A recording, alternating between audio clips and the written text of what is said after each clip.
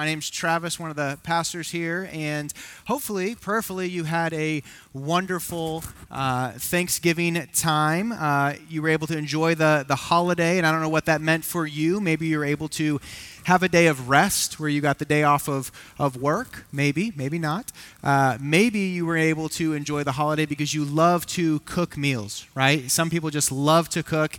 Any opportunity they have to cook, they love to cook. I'm not one of those. I love to eat, but maybe you love to cook, and that's why the holiday was enjoyable for you. Maybe you got to play in a turkey bowl, right? There were some people that played in an old man football game. A turkey bowl football game. We just realized we have gotten older over the years, as we are still sore today, and we played on Thursday. Maybe for you, you enjoyed the holiday because you got to watch a college football game, and your team is Michigan, and they beat Ohio State. I'm not speaking for myself. I'm just speaking for maybe someone else in the auditorium today.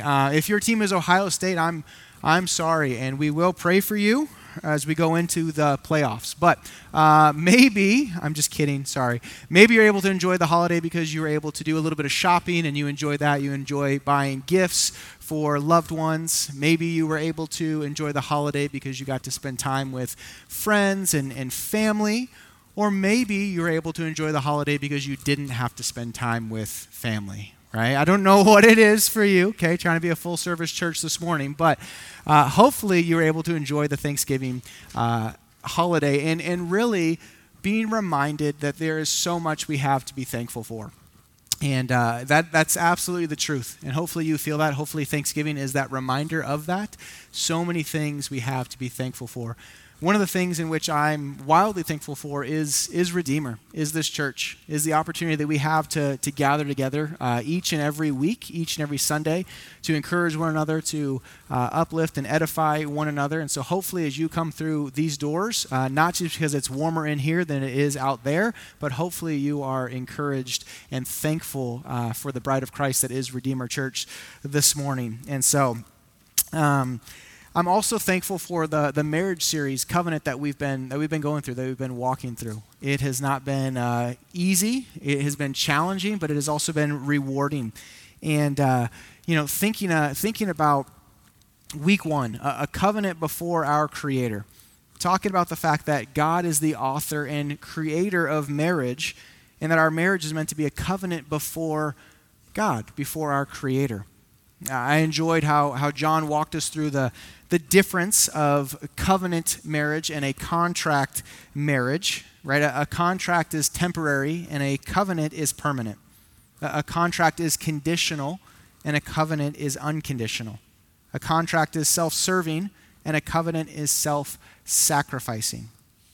And week two, it was parenting that honors the Lord, right? And I don't know if you've maybe been a part of all of these messages, or maybe you just started coming to Redeemer in the middle of this marriage series, and so just kind of recapping. But week two, we weren't necessarily ready to jump into parenting, but we had a family service, and so that's where we found ourselves. And we were reminded that maybe we weren't quite ready to jump into parenting when we became parents, but we said, okay, here we are, let's go with it.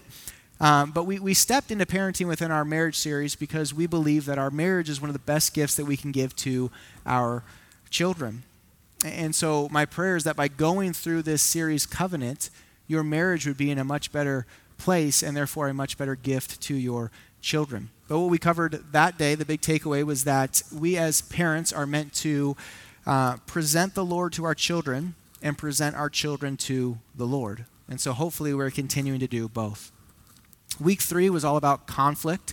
This was the week that we were tempted to throw some elbows within our rows here in the auditorium, but from what I heard, those were kept to a minimum, and so that is good. But to be honest, many of us were not shown what healthy conflict is meant to look like in our marriages, and so I was grateful that John walked us through this as well, right? And for me, this huge truth that conflict in and of itself is not a sin, but who I am in the midst of conflict could be sinning, right? That was a very sobering thought, and it was something that has encouraged me to step toward humility more and more in my marriage.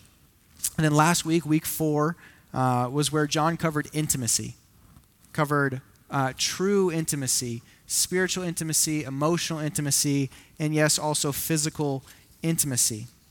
right? But stepping toward all three of these, knowing that all three aspects to intimacy are vitally important to our marriages.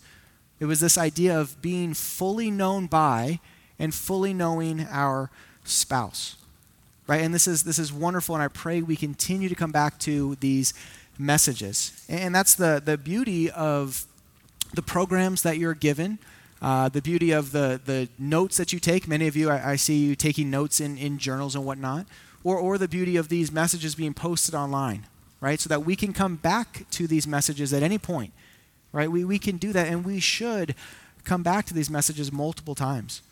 We need to be reminded that we've entered into a covenant before the Lord. This is significant. We need to step toward parenting that honors the Lord. We have to practice healthy biblical conflict.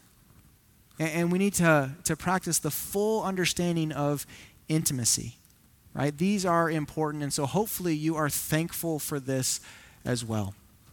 One of the other things, just thinking through the season, just want to throw this out there. I'm thankful that it's now acceptable that Christmas is out of the box, right? That wherever you keep Christmas, if it's in the garage or it's in the attic or it's in a shed, it's now acceptable to come out, okay? Some people wonder what the answer is. When can Christmas come out? Can it come out before Thanksgiving? And the answer is no, okay? And I understand that some of you might disagree with that, but then again, you would be wrong. Okay, the correct answer is it comes out after Thanksgiving. And so in our house, Christmas is out. I do think sometimes we put Christmas out just so that in a month from now, we can take it all down and take a deep breath. Like, whoa, look at all this space. We clutter it up just to then feel good when we remove the clutter. I don't know why we do that, but I'm thankful for that as well.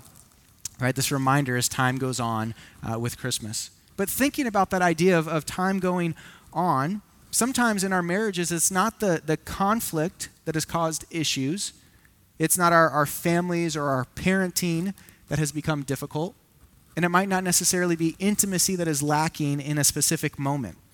What about the times that we have just gotten used to our spouse? Or the times that things are not as new and fresh as they used to be? Or the fact that we have just grown apart over the years or the decades? This is a huge issue. So many people say this about their marriage, that we have grown apart. And some people, they don't say it, so many people show it in their marriage. You can just tell by interacting with them, speaking to them, seeing them, that they have grown apart. Some people talk about it and some people don't. And there might even be some of us in the room today asking the question, is there anything to do if and when we find ourselves in these moments? And if you're asking that question, I'm grateful, because that's what we're going to cover today. Right, and as we do, we're going to look at a letter that Christ writes to his bride, the church. Specifically the church in Ephesus, and specifically a letter in the book of Revelation. Now, this passage, like I said, is to a group of believers, but it's wildly applicable to us in our marriages today. And it's really not that far-fetched, as you might think, because like I said, it's Christ writing to his bride. The relationship between Christ and the church all throughout Scripture is constantly that of a groom and his bride, right? Christ and the church, groom and his bride. And so you can go ahead and open your Bibles to Revelation chapter 2. But before we get to this passage, I want to share an illustration with you. Are there any teenagers in the room this morning? Yes? Would you be so bold as to raise your hand? Yes? Yes? Yes? Would you be so bold? Oh, there it is. Yep, okay. When I was a teenager, a long, long time ago, yes, we all know, okay, I get it. When I was a teenager a long time ago, I began driving. And I remember when I began, there was this thrill of driving, right? It was exciting. It was new. It was awesome. It was something that I loved and something that I felt passionate about. And I remember hating the idea that people who could drive would allow someone else to drive them around. And I thought to myself, why in the world, if you can drive, why would you not want to be behind the wheel? You can drive. So drive, right? I remember thinking, there is no way I will ever let someone drive me around. Not going to happen. No chance. Well, fast forward a couple decades, and my thoughts are a little bit different. My thoughts are potentially completely different. I wouldn't mind one bit being driven around.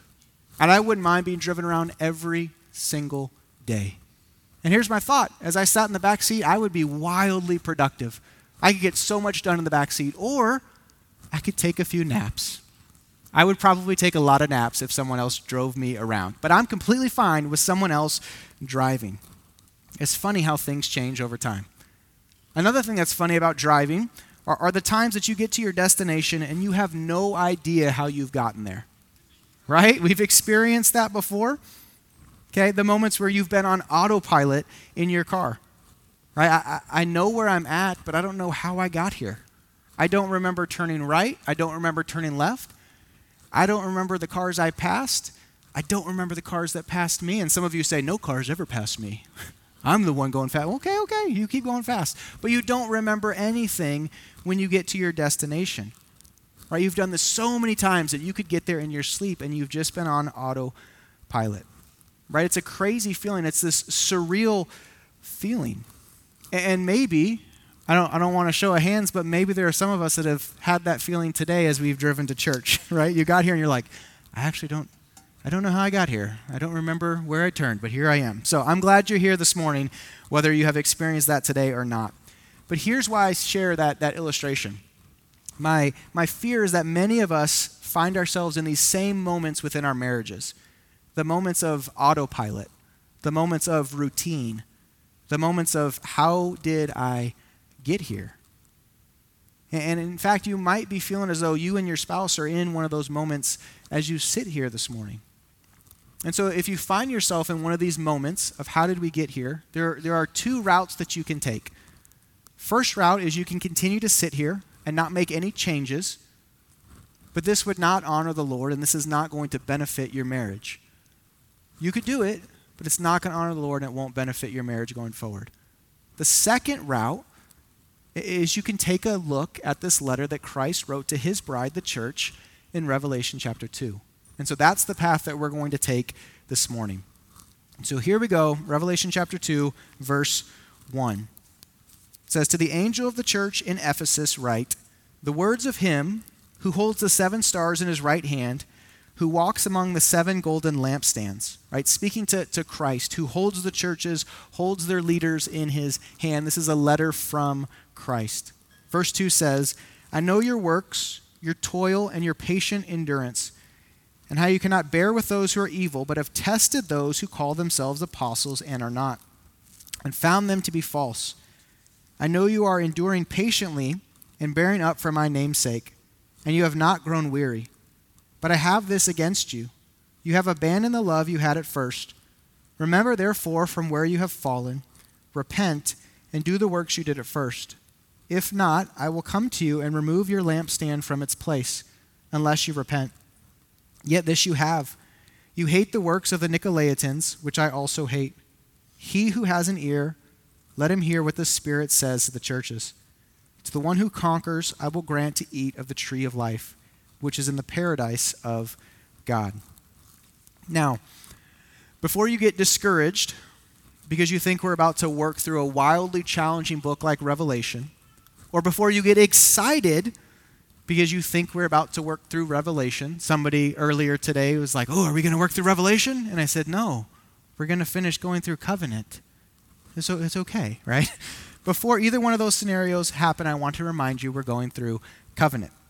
But honestly, my hope is that reading that brief passage within the book of Revelation does spark some desire for you to study the book of Revelation on your own. Not because it's the revelation of end times, but because it's the revelation of Jesus Christ.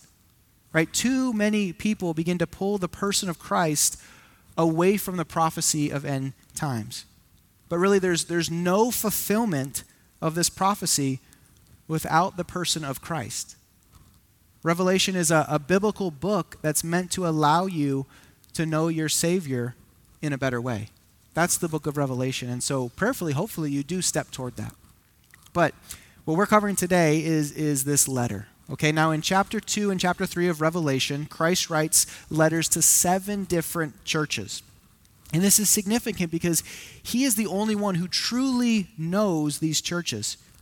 He's the only one who truly knows what's happening on the inside of these churches, right? And these letters are for us as well, because churches are made up of individuals like you and I.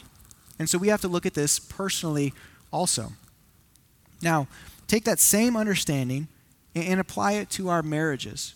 Christ is meant to be the head of my marriage, and Christ is meant to be the head of your marriage. And Christ is the only one who truly knows what's going on in your marriage. Christ is the only one who truly knows the depths of your marriage, the depths of your hearts.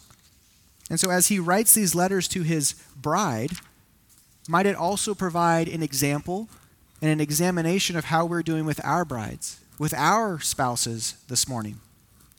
And so this first letter is to the church in Ephesus. Okay, and this letter we read about, it is one of huge encouragement. But it also comes with great challenge and some very strong words. Now, just to be clear, this church was magnificent. This church was great. This church had seen the likes of Paul, had seen the likes of Timothy, John, who the Lord is using to write the book of Revelation. This church had seen Priscilla and Aquila. This church had seen Apollos. If any of those names mean anything to you in our faith, right? This church was significant. Legend has it that the Apostle John, who the Lord is using to write this book of Revelation, actually brought Mary, the mother of Jesus, to Ephesus when he was entrusted with caring for her at the crucifixion of Christ. Right? This church was a big deal, right? And I say any of this to let us know that this church seemingly had it all together, seemingly had it going on. Look what Christ said about it in verse 2. He says, I know your works, your toil, and your patient endurance, and how you cannot bear with those who are evil, but have tested those who call themselves apostles and are not, and have found them to be false. These are great, encouraging words. I know you're enduring patiently and bearing up for my name's sake, and you have not grown weary. Right? Jesus writes them a letter, and he says, I know your works. I know how you've toiled. I know how you have endured patiently. After all this time, after all these years, I know that you don't interact with those that are evil, but you've actually tested and called out false teaching and false prophets. And I know that you're enduring patiently for the name of Christ. You're not growing weary. Right? There are so many great things that this church, the bride of Christ, is doing.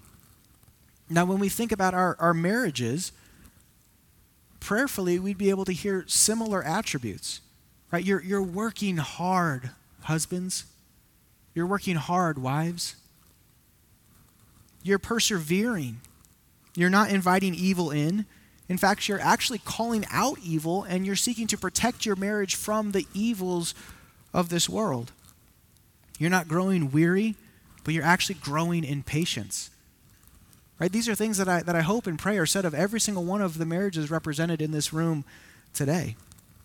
But unfortunately, this letter continues into verse 4. Christ says this. He says, but I have this against you, that you have abandoned the love you had at first. This church, as great as it was, had forgotten its first love, had forgotten the love that it had at first. All of these great things going on, these incredible things, these amazing things that they got to experience, and yet they had forgotten, or better stated in our passage today, they had abandoned their first love. Abandoned the love that they had for one another.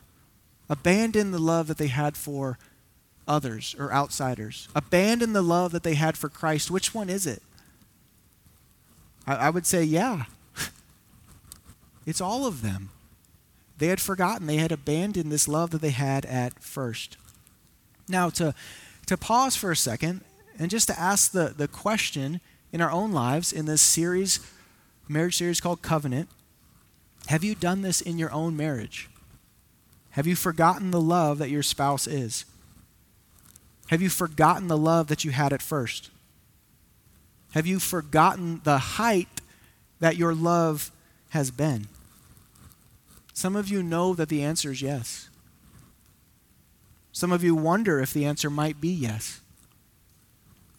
And some of you, glory to God, the answer is no.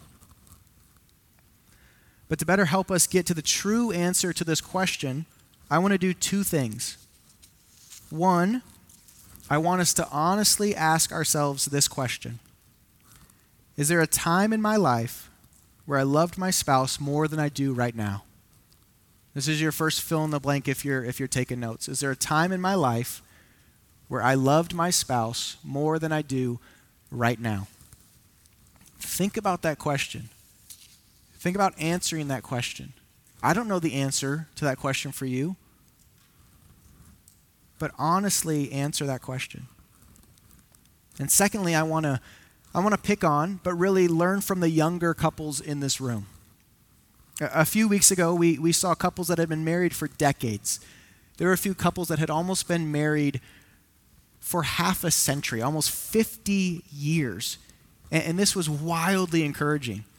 But some of our youngest couples were not looked to because they didn't have the longevity of relationship. But today, we actually do need your example. And so will you just play along? If you've been married for 5 years or less, will you do me a favor? Will you just stand? If there's anyone in here that's been married for 5 years or less.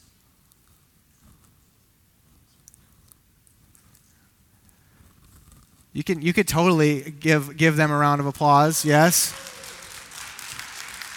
So here's the reason I call them out. In the first service, there were apparently you get married in the past 5 years and you come to the early service. There were 20 couples. I thought there would be one or two or maybe three. Stand up, stand up. The whole back row stood up. Oh, okay, newlyweds all over. Here's why I want to look to you guys and your example for us today. Here's the kicker. They've not forgotten the love that they had at first because they're still sitting in the love that they had at first. Does that make sense? The newlywed love, right? And you can see this because they do everything together. They watch movies together. They hold hands all the time. They talk all the time. They can't stop looking at one another. Right? You see any of these newlywed couples walking around and they're just googly, googly, googly. They can't stop looking at each other. Look where you're going. I can't. I'm going with him. Wherever he goes, that's where I'm going. Right? And actually, that's something that I want to challenge us to do. If you've been married for a little bit of time, I want to challenge you to take some time today and look at your spouse. Don't be weird about it. Not right now. Some of you went, yeah. Not right now. Do it later. Okay? Don't be weird about it, but honestly and earnestly step toward this. Look them in their eyes. See the life that has taken place. The memories that have been made. The stories that you share. The pain that you've walked through. Remember the firsts, right? The first career that you stepped toward. The first house, the first child, the first grandchild, the first date.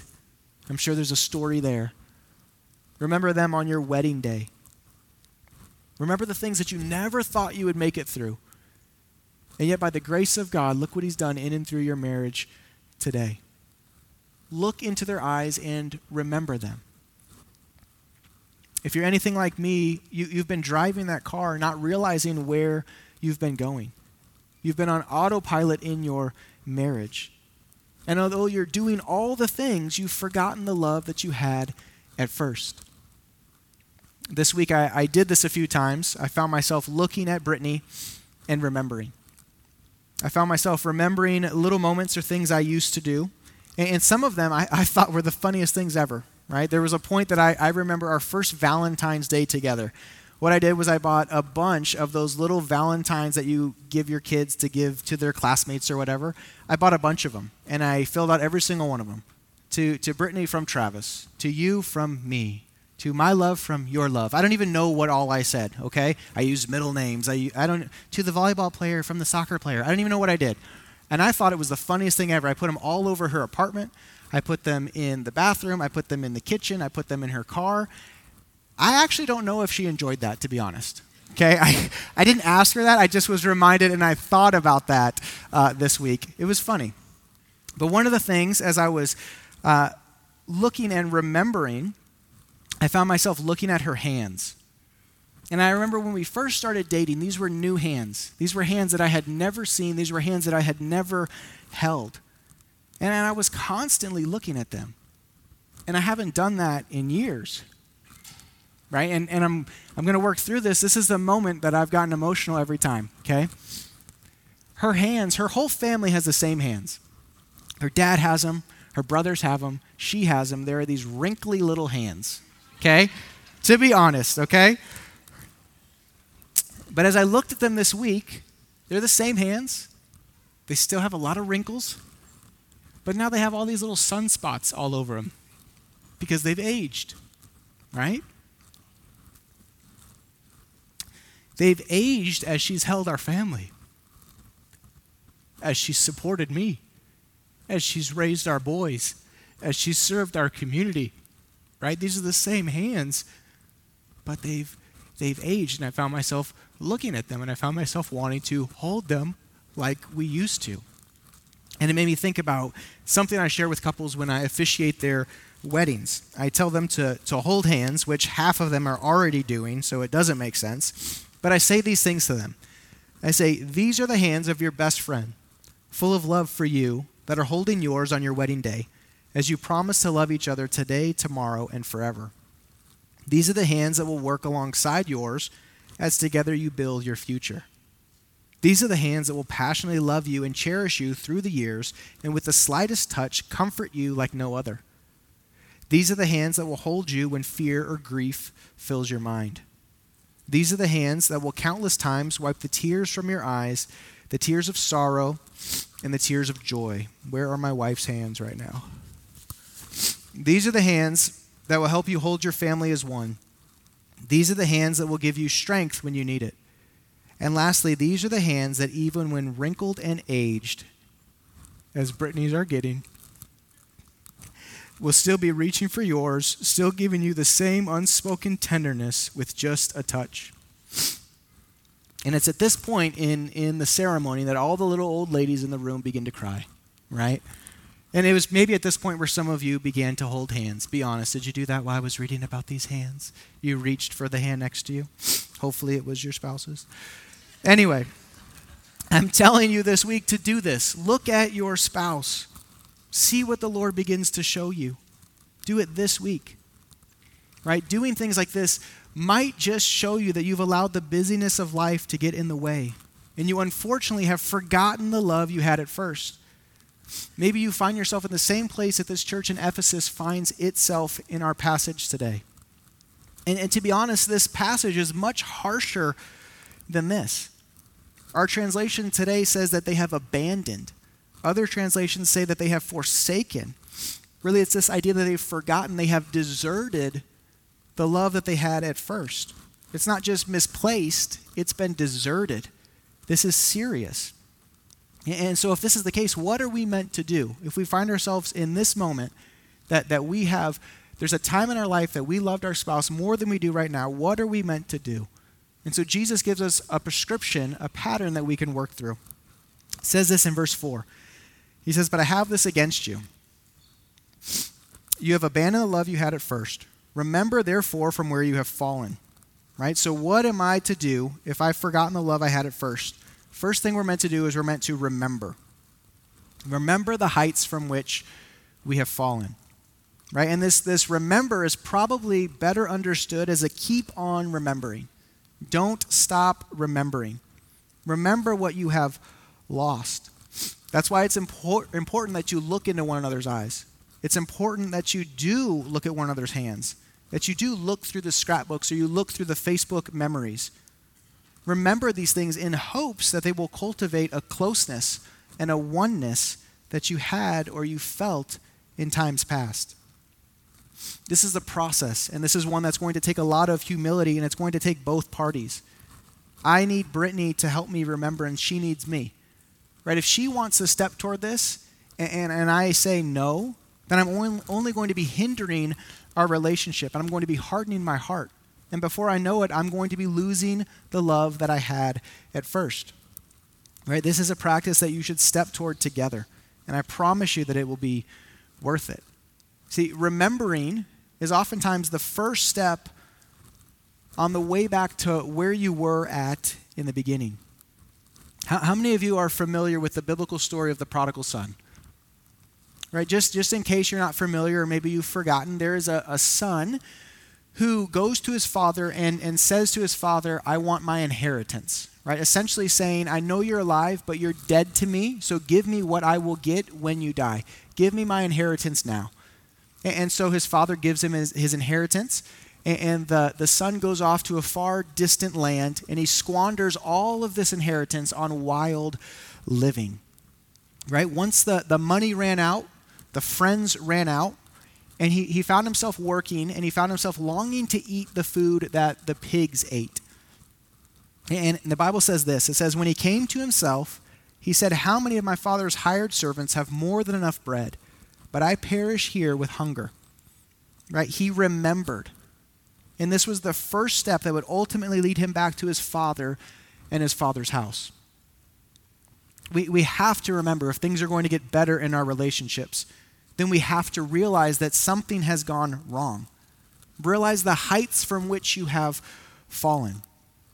And this first step is a huge step. It is a crucial step. Unfortunately, it's not going to be worth it right away because there are more steps that need to be taken, potentially harder steps that need to take place. Listen to the next step that Christ shares. He says, but I have this against you. You have abandoned the love you had at first. Remember, therefore, from where you have fallen, repent. Remember, and then repent. Right? We're supposed to remember, and then we're supposed to step into repentance. Now, to be clear, repentance is more than saying sorry, which is also something that we need to do more than we think. Trust me. But repenting is a much greater idea. It's this idea of expressing sincere regret, sharing remorse about something that has happened, something that I have done. Really, it's an understanding that I have sinned and I'm changing my mind, that I was headed in this direction with regards to this matter. I'm doing a 180 and I'm headed in this direction. Right? Christ says that we're meant to repent over the fact that we have abandoned the love that we had at first. Now, we as Christians should understand this fairly easy because this is what we have done with our sin and our wickedness. We have repented over our sin. We've repented over our unrighteousness. Right? And one aspect to this repentance is that of confession. In the process of our faith, in the process of repenting, we've confessed our sins to the Lord. Right? There was a moment where we confessed our sin for the very first time, and hopefully we've continued to confess our sin each and every day. And the Bible is very clear on this matter that when we confess our sin, God will forgive us. 1 John 1:9 says this. It says, if we confess our sins, he is faithful and just to forgive us of our sins and to cleanse us from all unrighteousness. Right? This is a wonderful truth that we can cling to this morning. Now, unfortunately, our spouses are not God. But this does not change the fact that we are meant to step into repentance. We're meant to step toward moments of confession, confessing these sins to them, confessing the fact that you have abandoned the love that you had at first. And for that, I'm sorry. I'm sorry that I've abandoned the love that we had. Now, as our spouses do this, we are meant to forgive. The Bible also states this in Colossians 3. Put on then, as God's chosen ones, holy and beloved, compassionate hearts, kindness, humility, meekness, and patience, bearing with one another, and if one has a complaint against another, forgiving each other. As the Lord has forgiven you, so you also must forgive. See, this moment of repentance is going to be challenging, but it's going to be so worth it. It's going to be so rewarding. Please, please, please step toward this in your relationship. Repenting, to be clear, is not blaming. It's not blaming the other person. Repenting is not blaming life. Repenting is looking in the mirror and owning it. knowing that the fault is mine. The fault is ours. And once this takes place, there should be a sorrow that follows. Right, let's look back to our reading of the prodigal son in Luke 15. It says this, "When he came to himself, he said, 'How many of my father's hired servants have more than enough bread? But I perish here with hunger.'" And then verse 18, "I will arise and go to my father, and I will say to him, 'Father, I have sinned against heaven and before you. I'm no longer worthy to be called your son. Treat me as one of your hired servants.'" There was a genuine understanding that the responsibility was his. He was the one to blame for the sin that he found himself in. Right? That's the depth of repentance. The love that I had for my spouse is not what it once was. And that's my fault. That's my responsibility. I need to repent. And I need to allow the Lord to lead me into the next step. Right? So we remember the heights from which we have fallen. We repent over the fact that we've abandoned the love we had at first. And there's one more aspect to this prescription. And I think it's very important because we live in a world where people know what to do, but they neglect to do it. This is how this passage continues. It says, "I have this against you. You have abandoned the love you had at first. Remember, therefore, from where you have fallen, repent, and do the works you did at first." So remember, repent, return. Return. Do the works you did at first. Go back to what you did in those beginning moments. The moments before you got stuck in the routine of life. Before the times where we began to neglect what was so important to us. Get back to those things. Right? One last time to look at the prodigal son. It says this in verse 20, "And he arose and came to his father. After he remembered, he repented, and he returned to his father." Remembering and repenting is meant to drive us to do something. There should be an action that follows. If there's no doing, if there's no action, if there's no returning, then there's no true repentance that has taken place. Right? I was headed in this direction, and now I'm turning and going in a different direction. It's different. It's doing. It's going in a different direction, another way. And this is wonderful news. This is wonderful news this morning because if you find yourself working through this prescription, saying, yes, I have forgotten the love that I had at first. I've forgotten my first love. Well, today can be the beginning of change. Today can be the fresh start. Today can be where it all changed in your marriage, regardless of if you've been married for 5 years or less, or you've been married for 45 years or more. What was it that you used to do? Did you used to go on weekly date nights? Did you write letters to one another? Did you do the dishes? You should do the dishes. If I've learned anything in marriage, you should do the dishes. Okay? Maybe that's why her hands are so wrinkly. I didn't say that in first service. She's sitting in there. I like to do the dishes now. Okay? Do the dishes. Did you go on walks together? Did you listen to her stories? Did you go to his games? Did you actually look at each other when you had conversations? Did you fight for her? Did you fight for him? You've forgotten that you used to fight for one another because you've been so consumed fighting with one another in the past few months or the past few years or the past few decades. But I don't know what it is that the Lord's laid on your heart and your mind when it comes to your spouse, but I want to encourage you to return to these things. That's it. If you find yourself in a moment, or you find yourself in a season, or you find yourself in a lifetime of having forgotten the love that you had at first, remember, repent, and return.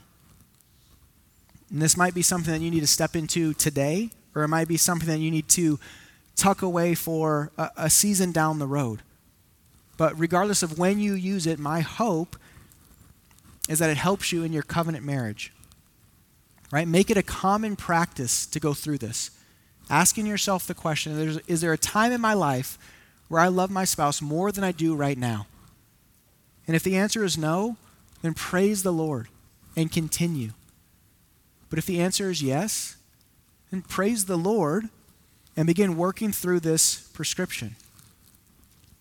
Now, to be clear, we've walked through this passage and we've learned a way to step back toward our spouse, to really step toward the oneness, to step toward the intimacy, remembering the love that we had at first.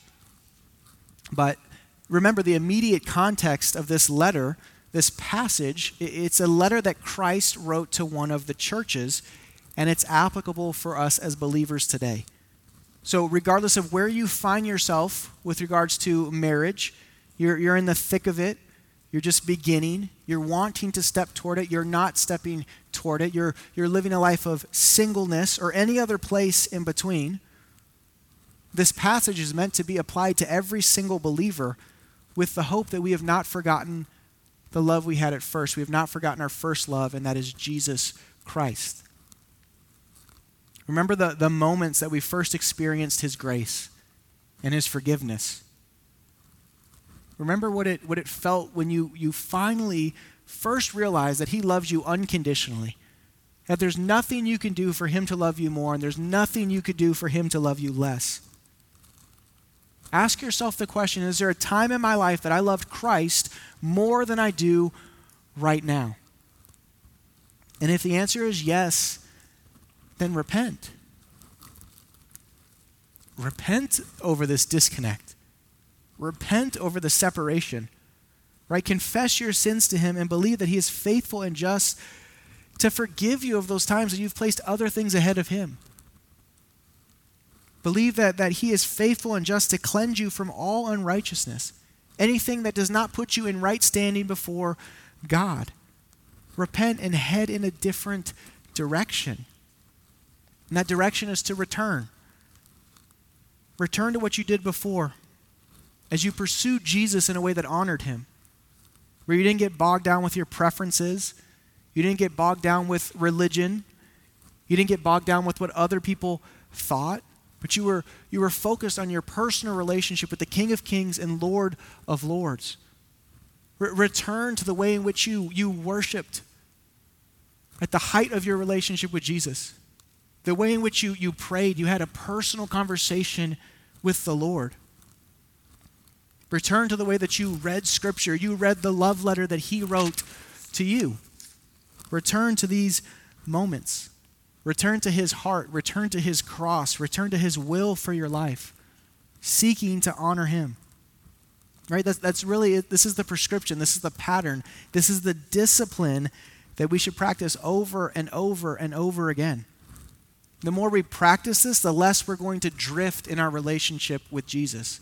The less we're going to drift in the love that we have for our Savior. And that relationship will get stronger. It will be deeper. It will be more pure than ever before. We'll do this all the way until that moment that we see him face to face. So my prayer is that we would do that beginning today. Let's go ahead and pray. God, thank you so much for an opportunity to read your words to the church in Ephesus, in Revelation chapter 2. Your encouragement for everything that they were doing, everything that they had been a part of, but also the challenging and the convicting words as they had forgotten their first love. God, I ask that if we find ourselves in these same moments, that you would encourage us to remember. Remember the love that we had for you at first. The love that we had for you at the height of our relationship. God, I ask that you would lead us to repent. Repent over the fact that our love and our focus and our adoration is not what it was before. God, I ask that you would encourage us to take responsibility for that. That you would encourage us to begin stepping toward returning to you, returning to your heart, returning to your cross, returning to where we should find ourselves each and every day. Jesus, we love you, and it's in your name we pray. Amen.